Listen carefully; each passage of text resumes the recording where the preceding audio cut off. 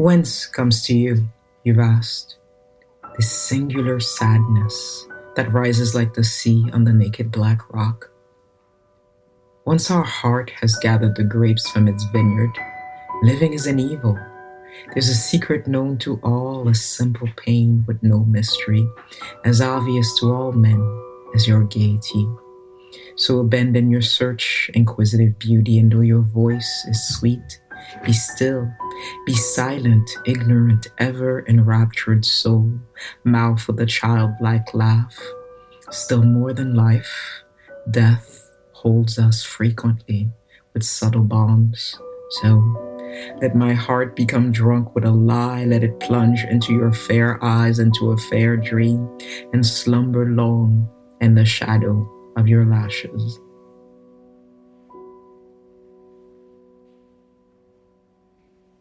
As I think about the words that I just read, I'm remembering the great W.H. Audins about suffering. They were never wrong, the old masters, how well they understood its human position. And it is precisely the position of suffering in our postmodern lives, the place it takes, the space we allocate for it, how it pervades and therefore defines our relationships, that has been at the fore of my mind. This is Poet on Song, a podcast that proposes to love a poet with you and to accompany them with great music. My name is Mariama Antoine, and today it is the melancholy, the spleen, the woefully trenchant song of the French poet Charles Baudelaire that we'll explore.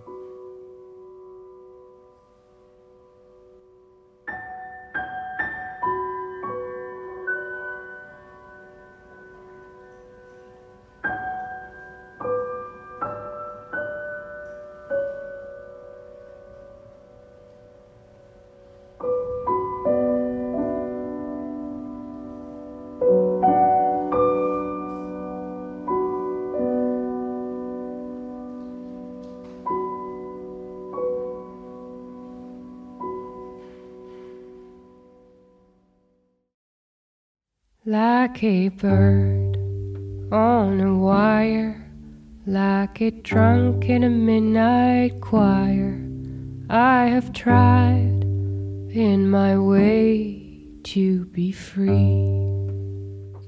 I've been thinking a lot about the degree to which the mood of our times reflects the bustling cultural changes of the end of 19th century Parisian culture, precisely because Charles Baudelaire's poetry rests in that interlude where great strides are being made at the cultural level. That something of the individual, something important, is overwhelmed, is racked, is hurt, is sacrificed. If Baudelaire's Paris was a Haussmannian bustle of new avenues, parks, and residences that have now become synonymous with the city's elegance, its construction, it would seem, was painful to many. And Baudelaire's song, his restless and bohemian lifestyle, his poetry, showcases that pain, showcases the numbness, the inertia that arises from the first world. It's a dull, controlled, reined-in type of suffering that he points to. And in doing so, reveals the implications of what I think is a great defect of our Western culture, the supremacy of the intellect. Not quite that. Rather, the consequences of our inability to seek the intellect as a passage to wisdom. Wise, not just clever. Make it all up to thee. I saw a beggar leaning on his wooden crutch. He said to me, "You must not ask for so much." And a pretty woman leaning in her dark-net door, she cried to me, "Hey, why not ask for more?" Like a bird on a wire, like a drunk in a midnight choir, I have tried in my way to be free. I don't know that pain is a bad thing, I do know that it is a feature of change. And the question that comes to my mind after these months of isolation is how much pain, if at all, is needed in order to strike the balance between progress and fulfillment. I don't think that Baudelaire ever really answers that question, but suffers in such a spectacular way and writes in such conscious strokes of the pen that anyone who has ever felt the weight of sorrow comes to understand that this is not only happening to me.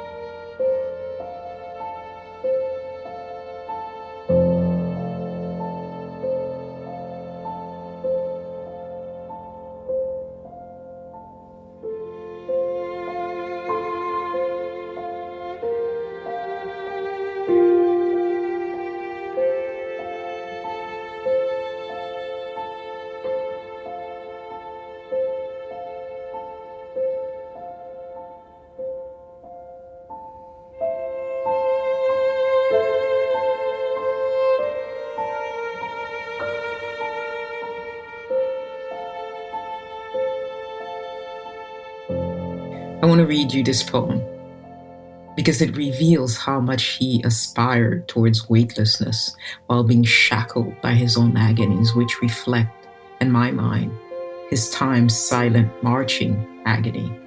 It's called Elevation. I'm using the William Aguilar translation. Above the lakes, above the vales, the mountains and the woods, the clouds, the sea, beyond the sun, beyond the ether, beyond the confines of the starry sphere, my soul, you move with ease. Like a strong swimmer in rapture in the wave, you wing your way blithely through the boundless space. With virile joy unspeakable, fly far, far away from this baneful miasma and purify yourself in the celestial air. Drink the ethereal fire of those limpid regions as you would the purest of heavenly nectars. Beyond the vast sorrows and all the vexations that weigh upon our lives and obscure our vision, happy is he who can with vigorous wings soar towards those fields, luminous and serene. He whose thoughts, like skylark, towards the morning sky take flight, who hovers over life and understands with ease the language of flowers and silent things.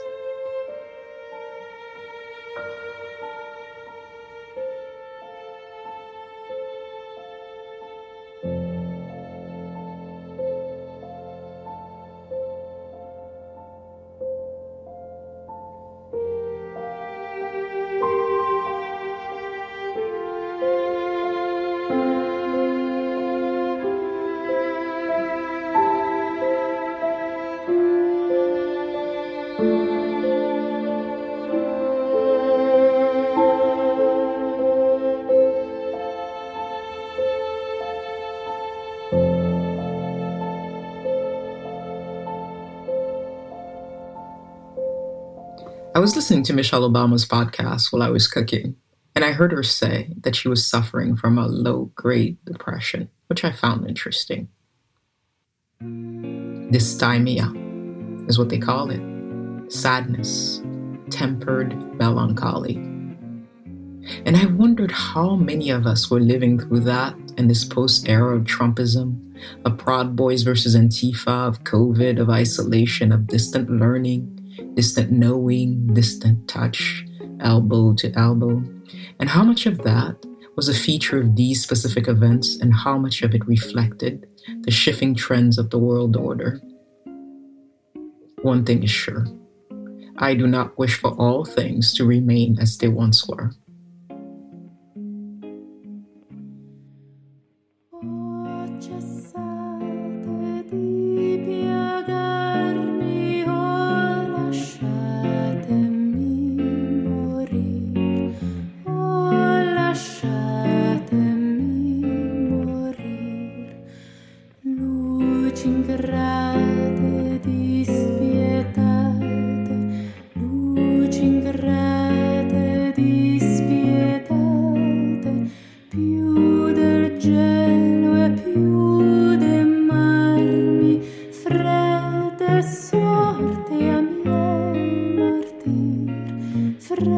fredde sorti a miei martir. Oh, cessate di piegarmi, oh, lasciatemi morir, oh, lasciatemi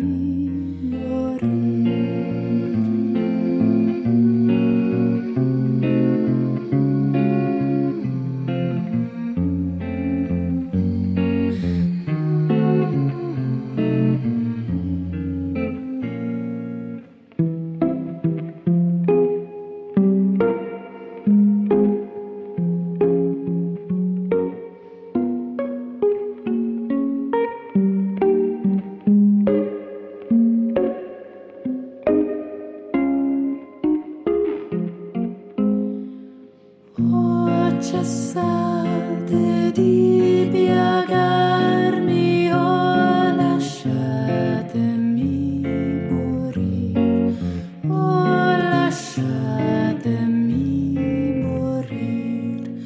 Luci ingrate dispietate, luci ingrate dispietate, più del gelo e più dei marmi, fredde sorti a miei martir, fredde sorti a miei martir. Oh, cessate di piegarmi, oh, lasciatemi morir, oh, lasciatemi morir. So I wondered how much of that melancholy is a response to feeling uprooted by change or by the anticipation of change we can't see but know is coming. That things will be required of us in a way that it has not been required of previous generations, simply because, well, it's never been a question of the species' survival before. So, how much of the known, its comfort and vices, are we willing, capable of putting down? I wondered all that as I read and reread this poem. It's called To the Reader. The translation is Roy Campbell's. Brace yourself. It's powerful. Folly, error, avarice, and vice employ our souls and waste our bodies' forces.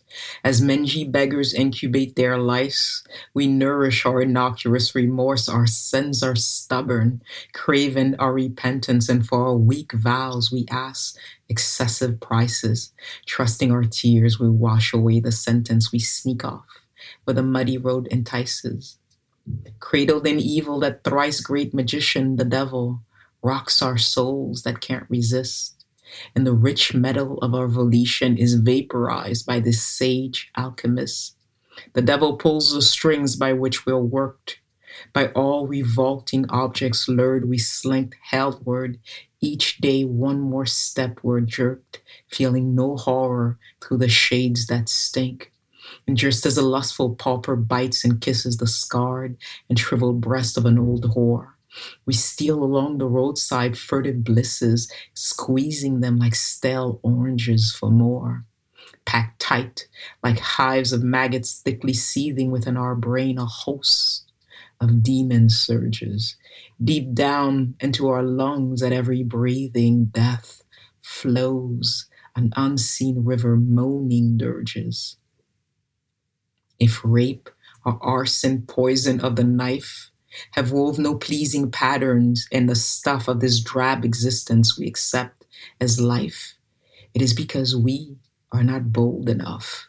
Among the jackal, leopards, mongrels, apes, snakes, scorpions, vultures that would hellish den squeal, roar, right, gamble, crawl with monstrous shapes in each man's foul menagerie of sin, there's one more den than all. He never gambles, nor crawls, nor raw, but with the rest withdrawn gladly of this whole earth, would make a shamble and swallow up existence with a yawn, boredom. He smokes his hookah while he dreams of gibbets, weeping tears he cannot smother. You know this dainty monster too, it seems. Hypocrite reader, you, my twin, my brother.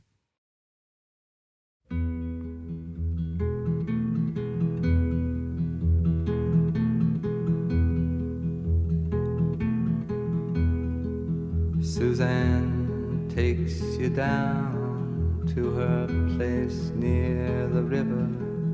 You can hear the boats go by. You can spend the night beside her. And you know that she's half crazy, but that's why you wanna be there. And she feeds you tea and oranges that come all the way from China. And just when you mean to tell her that you have no love to give her, then she gets you on her wavelength, and she lets the river answer that you've always been her lover.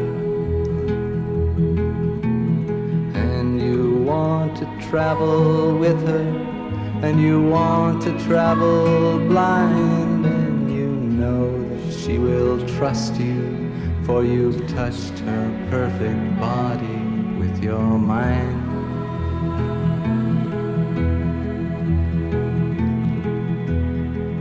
And Jesus was a sailor when he walked upon the water, and he spent a long time watching from his lonely wooden tower.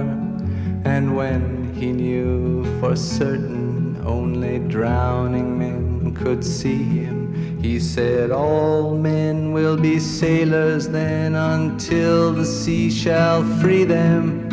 But he himself was broken long before the sky would open. Forsaken, almost human, he sank beneath your wisdom like a stone.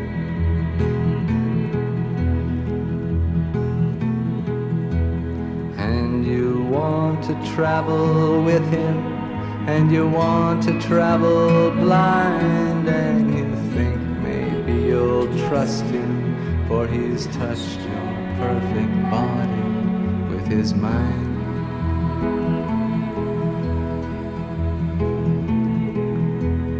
Now Suzanne takes your hand and she leads you to the river. She is wearing rags and feathers from Salvation Army counters, and the sun pours down like honey on Our Lady of the Harbor. And she shows you where to look among the garbage and the flowers. There are heroes in the seaweed, there are children in the morning. They are leaning out for love, and they will lean that way forever, while Suzanne holds the mirror. And you want to travel with her, and you want to travel blind, and you know you can trust her, for she's touched your perfect body with her mind.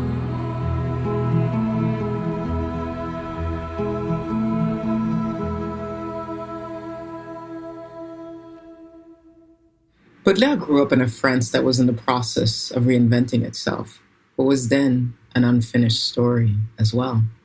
Within his own lifetime, France underwent tremendous change. The historical currents that would permanently shift monarchy to republic were well underway. The July Revolution of 1830 were events that he lived through from behind the walls of his boarding school, Louis le Grand. This quaking feeling of instability is what he reflects best about his era, and brilliantly so, because he images for us the lure, the pull of seduction, of destruction. He does so in a style that is entirely his own, that is radical for his time, that is modern. It's the city. It's man's isolation in the city. There exists, he argues, in all men two tendencies, one towards God and the other towards the devil. The invocation of God in the spiritual is the desire to rise in grace. The invocation of Satan, the joy of descending. So Evil is seductive, pain alluring. There is joy in this descent into vice. I find that to be very true. True in the way that children, in one swoop, will destroy towers that they have spent hours erecting.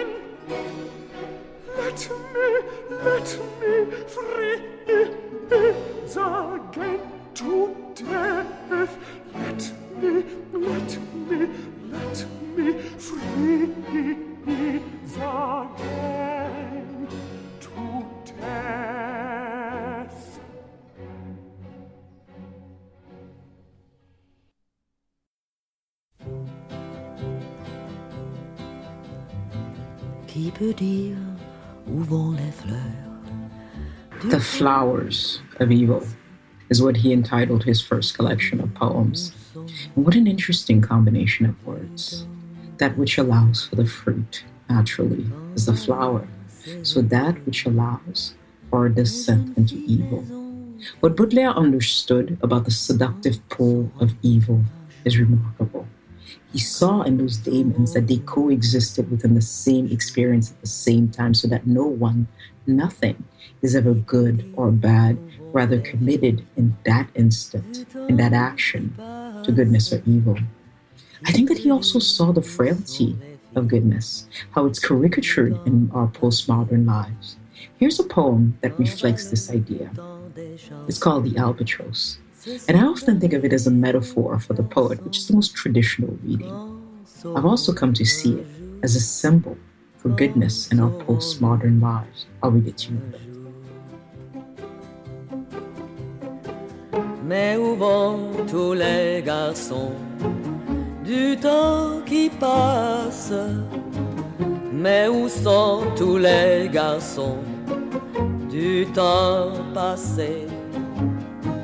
Lorsque le tambour roula, se sont fait petits soldats. Quand saurons-nous un jour? Quand saurons-nous un jour? Mais où vont tous les soldats du temps qui passe? Mais où sont tous les soldats du temps passé? Sont tombés dans les combats et couchés dessous leur croix. Quand saurons-nous un jour? Quand saurons-nous un jour? Il est fait de tant de croix, le temps qui passe. Il est fait de tant de croix, le temps passé. Pauvre tombe de l'oubli, les fleurs les ont envahies. Quand saurons-nous un jour? Quand saurons-nous un jour?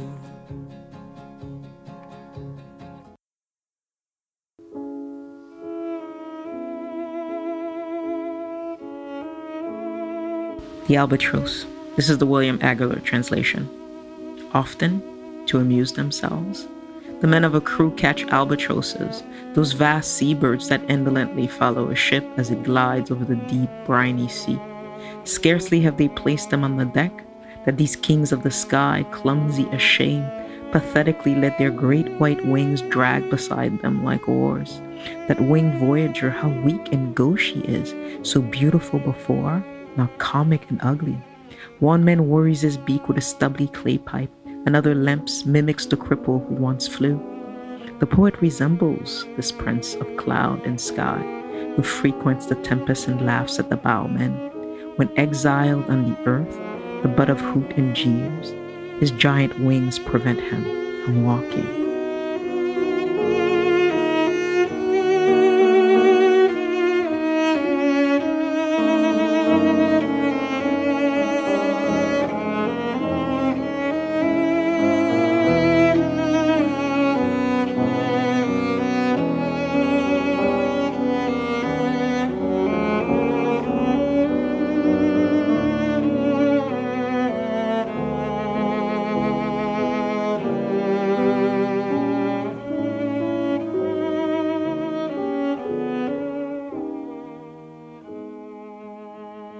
Baudelaire dedicated great thought to wine and hashish, which we won't engage here. But of wine, he said that it made men social, and hashish, that it was a weapon for suicide.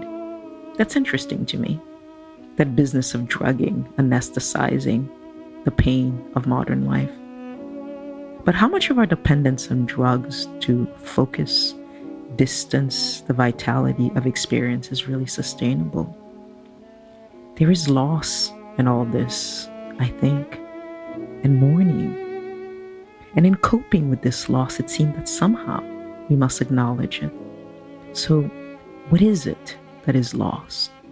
Is it identity, community, the humane, a sense of belonging? Is it certitude, dominance, masculinity? Is it whiteness, God, the greatness of the West? And what does it mean to lose so quietly, so privately, so unconsciously? Is it the same for people as it is for nations, for cultures, for civilizations?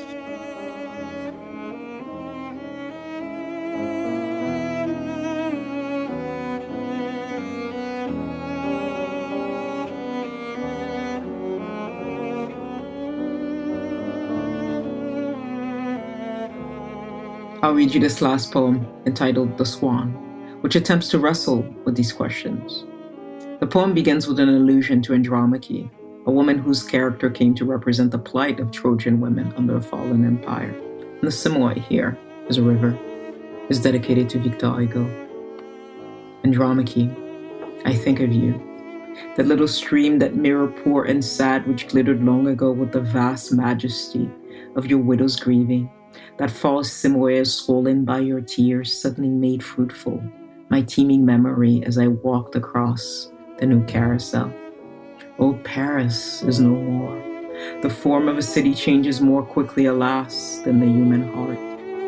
I see only in memory that campus stall, those piles of shaft, of rough-hewn cornices, the grass, the huge stone blocks stained green and puddles of water, and in the window shine the jumbled bric-a-brac.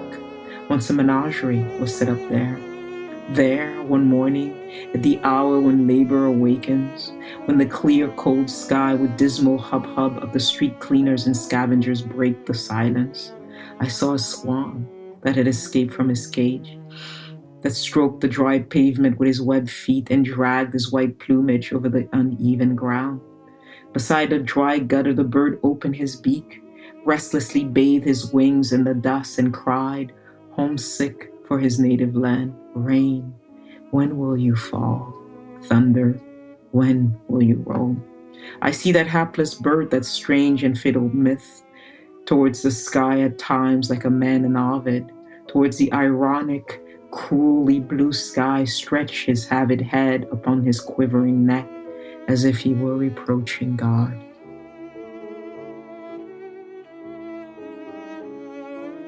Paris changes, but nothing in my melancholy has stirred. new palaces, scaffolding, blocks of stones, old quarters, all to me has become allegory. And my dear memories are heavier than rocks.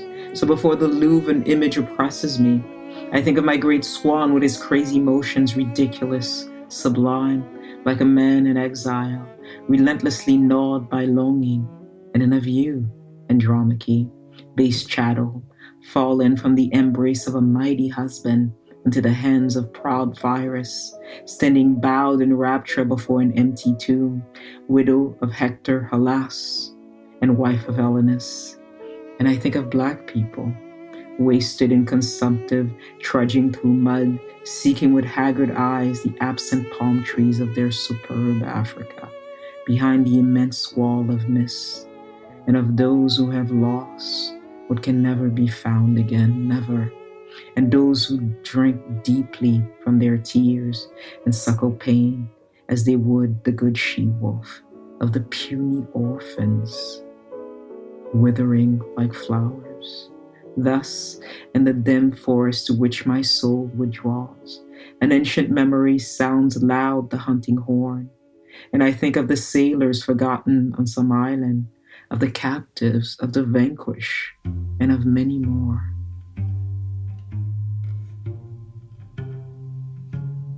Oh, solitude, my sweetest choice. Oh, solitude, oh, solitude, my sweetest, sweetest choice. Places devoted to the night, remote from tumult and from noise. How ye my restless thoughts delight. Oh, solitude, oh, solitude, my sweetest, sweetest choice. Baudelaire's life ended in 1861 in syphilitic delirium in a hotel room in Brussels.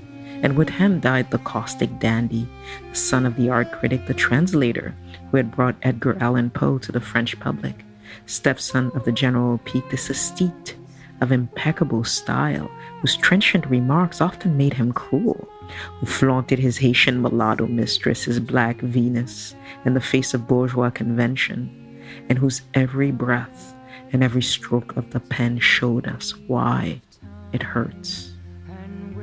In terms of healing, I don't think we can go to him for that. Though he attempts to, he never really escapes the rational materialism of mid-19th century Parisian culture, rather is consumed by it, consumed by what Kierkegaard referred to as the creeping villainy, its vices, the torpor, the destructive instinct that comes to men when history announces change. But his song is modernities, its obscenities, its exhaustion, a feature of our daily lives. So instead, I'll leave you with Marcus Aurelius, for he is wise and his beautiful thought. Come to thy own aid, if thou carest at all for thyself, and while it is still in thy power.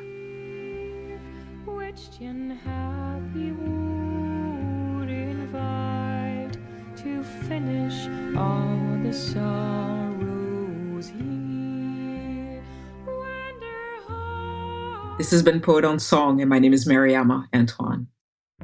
The music that you've heard on this podcast is as follows: Fur Alina by Arvo Pratt, Bird on the Wire by Rosemary Stanley, Spiegel and Spiegel by Arvo Pratt, Osiciate di Piegami, Please Stop Bothering Me, Alexandro Scarlatti, Nora Fisher, Marnix Dorenstein, Susan by Leonard Cohen, King Arthur or the British Worthy by Henry Purcell, interpreted by Andreas Scholl and the Accademia Benzentina. Où vont les fleurs by Marlene Dietrich. Vocalise Opus 34, number 14 by Sergei Rachmaninov, interpreted by Misla Rostropovich. O Solitude by Rosemary Stanley and Dom Lanina. Les Fleurs by Clara Luciani. I hope that you'll come again, for I have my eyes set on Toni Morrison, whose aestheticized prose is worthy of the word song. See you then. Je pense aux fleurs et c'est bête, mais j'envie leur beauté muette.